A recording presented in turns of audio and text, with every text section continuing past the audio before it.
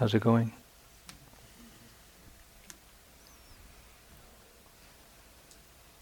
Questions, yes? Sure. Comments, questions, comments, whatever. So, in the group interview, I had one of the group interviews I had with you. One of the things you said is there are multiple layers of delusion. Multiple layers of delusion. If I remember correctly, which I found pretty discouraging at the moment. Hearing. And then alternately a relief. Yes. So,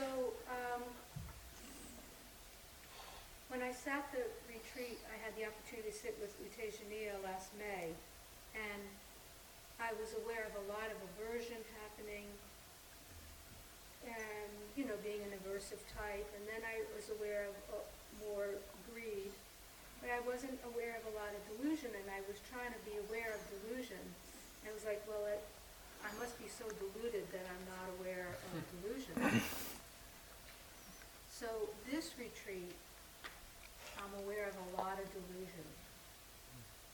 And it seems like greed is delusion and aversion is delusion. And that, kind of an aha experience. So in just this sit, I'm having, some neck pain. And I'm having aversion to the neck pain. And then I thought, well, is that delusion? And I said, well, no, the pain it's real pain. I'm not deluded. Maybe my reaction to it is aversion and that's delusion. But I was just I'm kind of curious about this question about delusion now. Yeah. Okay, so the long comment about multiple layers of delusion and couldn't see it for a long time. Now she's seeing it and understands that, greed is delusion, or greed is accompanied by delusion, aversion is accompanied by delusion. And so she had some, you said this morning, I had some neck pain, right? And then I had some aversion to the neck pain. And you're wondering, well, is that delusion? Right? That was the question. And so you're just kind of wondering, how do you see delusion in that experience? You sure you want me to do this in public? Please forgive me for anything I'm going to say, but please forgive me for anything I say in case it embarrasses you or something. But we all have this. When we say, oh, I have some neck pain, first of all, I is a delusion, having is a delusion, and neck is a delusion, and so is pain. Okay. So now, do you want me to deconstruct that a little bit for you? You see, we first of all, we claim ownership of I have. What do you mean, I have? Really, what actually happened is, discomfort was noticed, right? Discomfort arose. Discomfort was being known. Locating it, which is a concept, my neck was being known, or the idea of neck. Pain is a kind of is the aversive flavor of unpleasant. If there was no aversion to unpleasantness, would you feel it as pain? Okay, this is beginning. This is just pointing to how you would look at this situation. If you really could see, oh, okay, unpleasantness arose, yeah, and if it's not my neck, my pain, is that a problem or is that less of a problem? And then if we say, oh, the kind of discomfort or the kind of unpleasantness it is stiffness, aching, hardness. Okay, so stiffness is being known, hardness is being known, aching is being known. Where's the pain? I don't like it. It's painful. Okay, you see how I'm beginning to look at this? So if we step back from identifying it as mine, as locating it as my neck, I mean, generally we can say, my neck's killing me, but that's the ordinary way of understanding my neck pain. But the dharmic view, the dharmic view is discomfort is being known, and I'm owning it as mine, or ownership is mine. That's kind of identification, some kind of craving, holding on to it as mine is being known. Sorry. No, don't be sorry. Huh. It's very helpful. Because what happens is, if we can just step back from it, here it is, my neck is killing me, So we step back from it one layer and we see, okay, all right, wait a minute, let me just relax. Okay, what's actually going on there? Well, there's throbbing, there's pulsing, there's aching. Okay, is aching you? No. Is throbbing you? No. Pulsing you? No. Okay. So we step back from it, and we step back from it, and we step back from that. And eventually we get these, sensations of phenomena happening somewhere in space that are being known. But you can see that takes a lot of disidentification. It takes a really steadiness of mind that doesn't let the idea of neck and my creep in there. Those are additions. The bare experience is unpleasantness being known. Everything else is layers of delusion. Sorry. That's the deep view. Huh? Yeah. But if the idea is recognized, it's not delusion. Even if the idea creeps in, it's recognized. Sure, yeah. It's all concept. Neck is concept, pain is concept. If you recognize, this is the idea. We have this idea of, and then we can just see, this is the story I'm telling myself about myself. There's a whole narrative that's going on there. My neck, it's happening. Am I going to get rid of it? No, poor me. What about? And I wonder if there's a chiropractor here. And maybe I better get craniosacral. No. The story just goes on and on. But in a moment, there's just, and if you can recognize the story, if you can recognize the sensation, if you can recognize the identification, the holding on, then you start to disentangle. As I mentioned in one group, mindfulness is a solvent that we pour on all of these identifications. This clump of identification. My neck's killing me. It's an old ski injury that's... So there's this big knot of mental, emotional, physical, and sensorial stuff. And you pour mindfulness on this knot, and what do you get? A little pixel of discomfort here, and a little memory there, and a little identification here, and it's just, you get the exploded view the pixelated view of my neck's killing me. There's no there's no neck, there's no killing, and there's no me. There's stuff being known. Continuity is the key. Okay. Huh? Yeah. I can't see. I can see a hand, but I can't see a face. Okay, gotcha. Yeah. A follow-up to that question is: so when you get to that point where one's not identifying with it, Yeah. is the next step then you can respond by accepting this is the way it is right now. It's unpleasant and accepting, or then responding by then doing something to alleviate it. But you're doing it from a different place. Okay, so from the ordinary, this is my neck and it's painful thing, we can say, okay, neck, be nice, relax, it's okay, this is the way it is. And all that helps to calm the reactivity in the mind, to where it's like, oh my God. It's like, okay, it's all right. I can just relax. And you can relax your relationship or your attitude towards pain and my neck. Okay. And then you can you can get some symptomatic relief by going, there. You just tilt your head, you twist your head, you twist your neck or something, and you might get some relief. Or you reach your hand up and you go, Okay, symptomatic relief. That's good. But it doesn't. Symptomatic relief is an illusion of not suffering. Yeah, it reduces the symptoms of, the painfulness, but the deep holding pattern in the mind that is being reflected in that pain in the neck.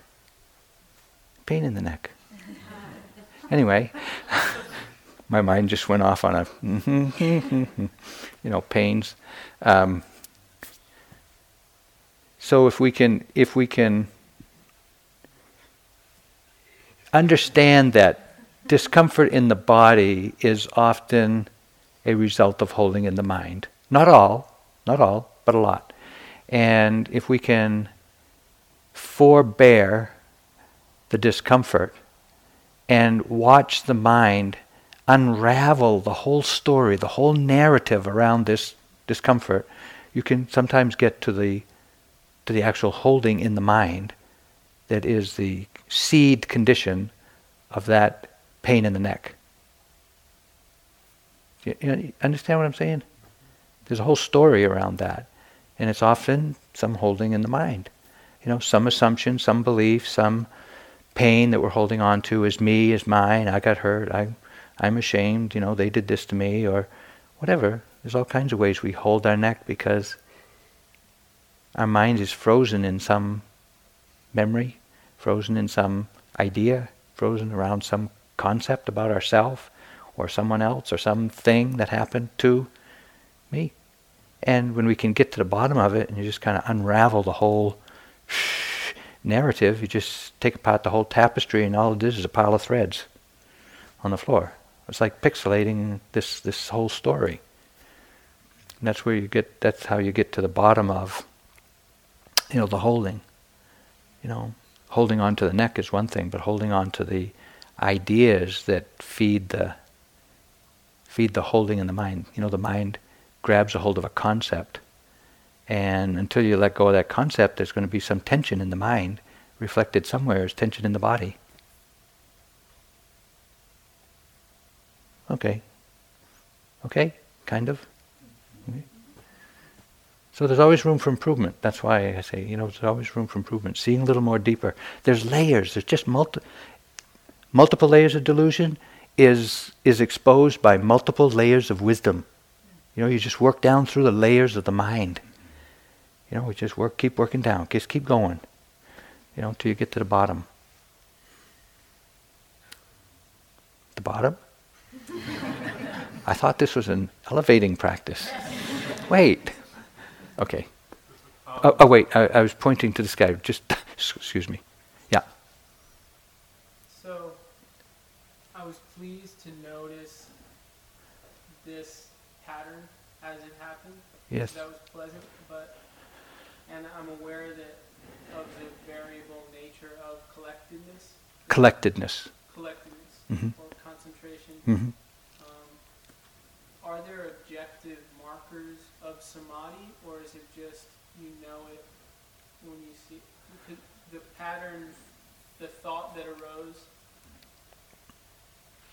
in my sit was it was pretty together, but then like a swell of doubt that how would I ever, is there a chance that I'll always misunderstand that, like, whenever I think that something is there, yes. that really what people have been talking about for 2,600 years is over here, and yeah. I'll never, so are there objective, like, this is it.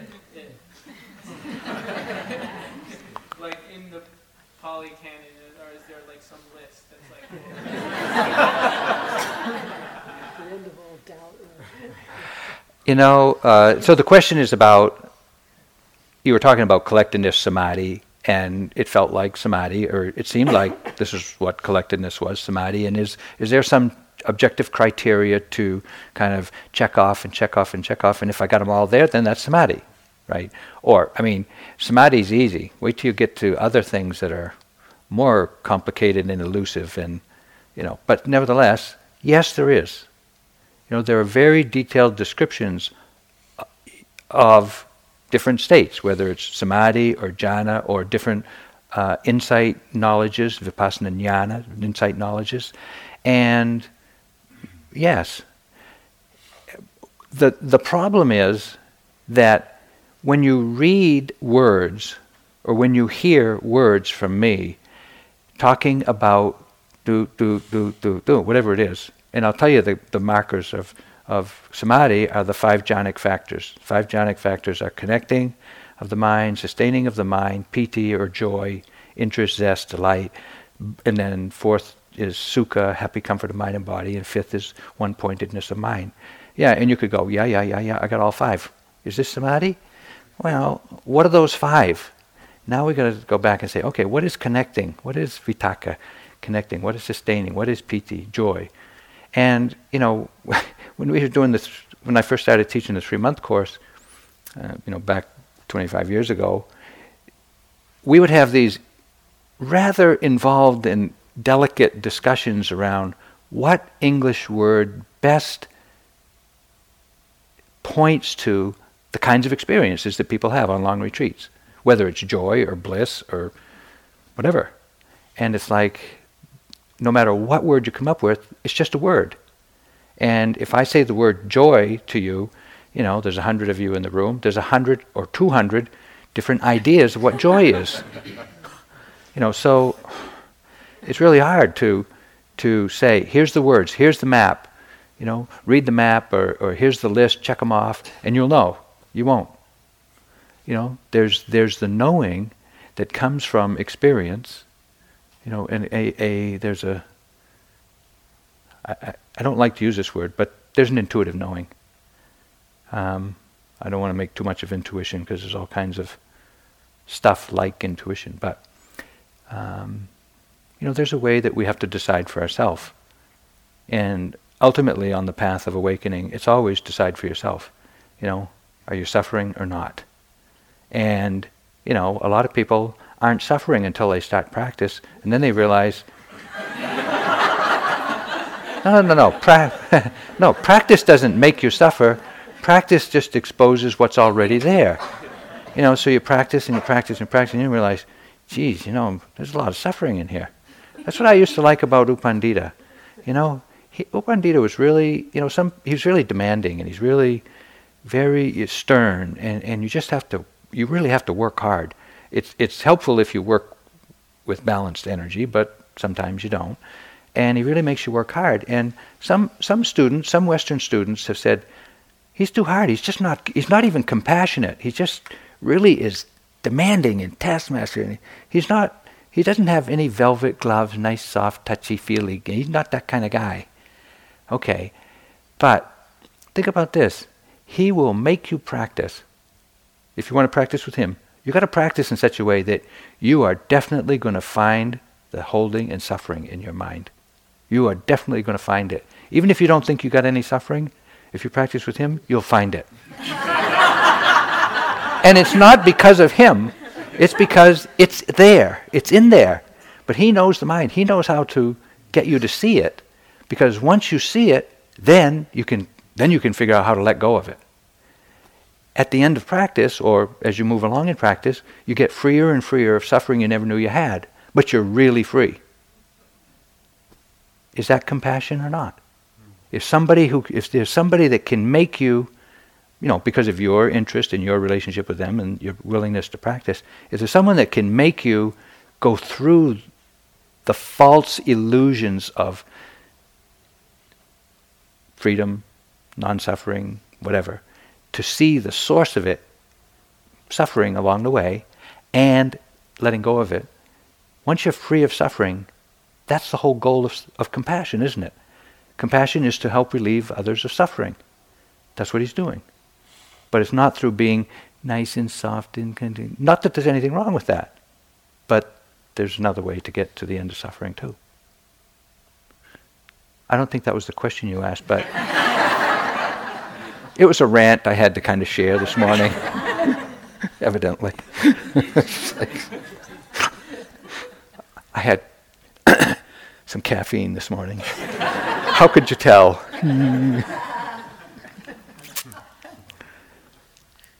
It's best to think of samadhi as a spectrum from totally mindless and restless to more calm and stable and tranquil and collected.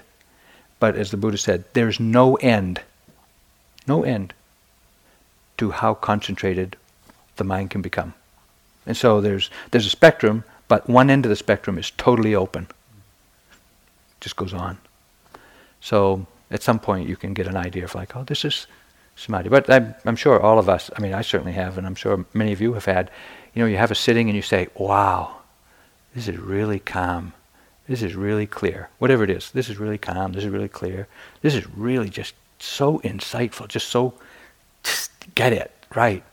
And then, a week later, you keep practicing, a week later, and you drop into some place and you go, oh my God, this is really the calm. I was mistaken before. I thought that was calm, but this is really calm.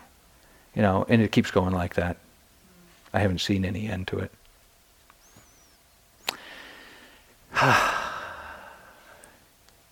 Today's Saturday. It's spring. Well, the sun is out.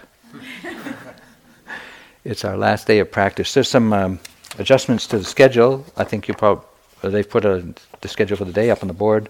I just want to draw your attention to the fact that at 2 o'clock, we'd like you all to come to the hall. There'll be some talk about the end of the retreat, and I'll speak about the practice of dana, generosity. Again, and there'll be some closing information for the retreat, ride coordination and things like that. And at 3 o'clock, again, there'll be the mindful movement with the maestro. And at 4 o'clock, and that will end right on time, and at 4 o'clock, starting right here, right then. Won't it, Franz?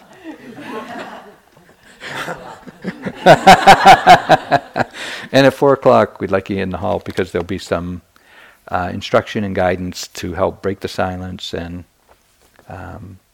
practicing awareness while speaking. Dinner at 5, back into silence, final Dhamma talk this evening, and tomorrow they'll put up a schedule. We'll be done by 10. Okay? There's a lot to see today, particularly how the future emerges and how you, not so much what you imagine about the future, but how you're relating to it.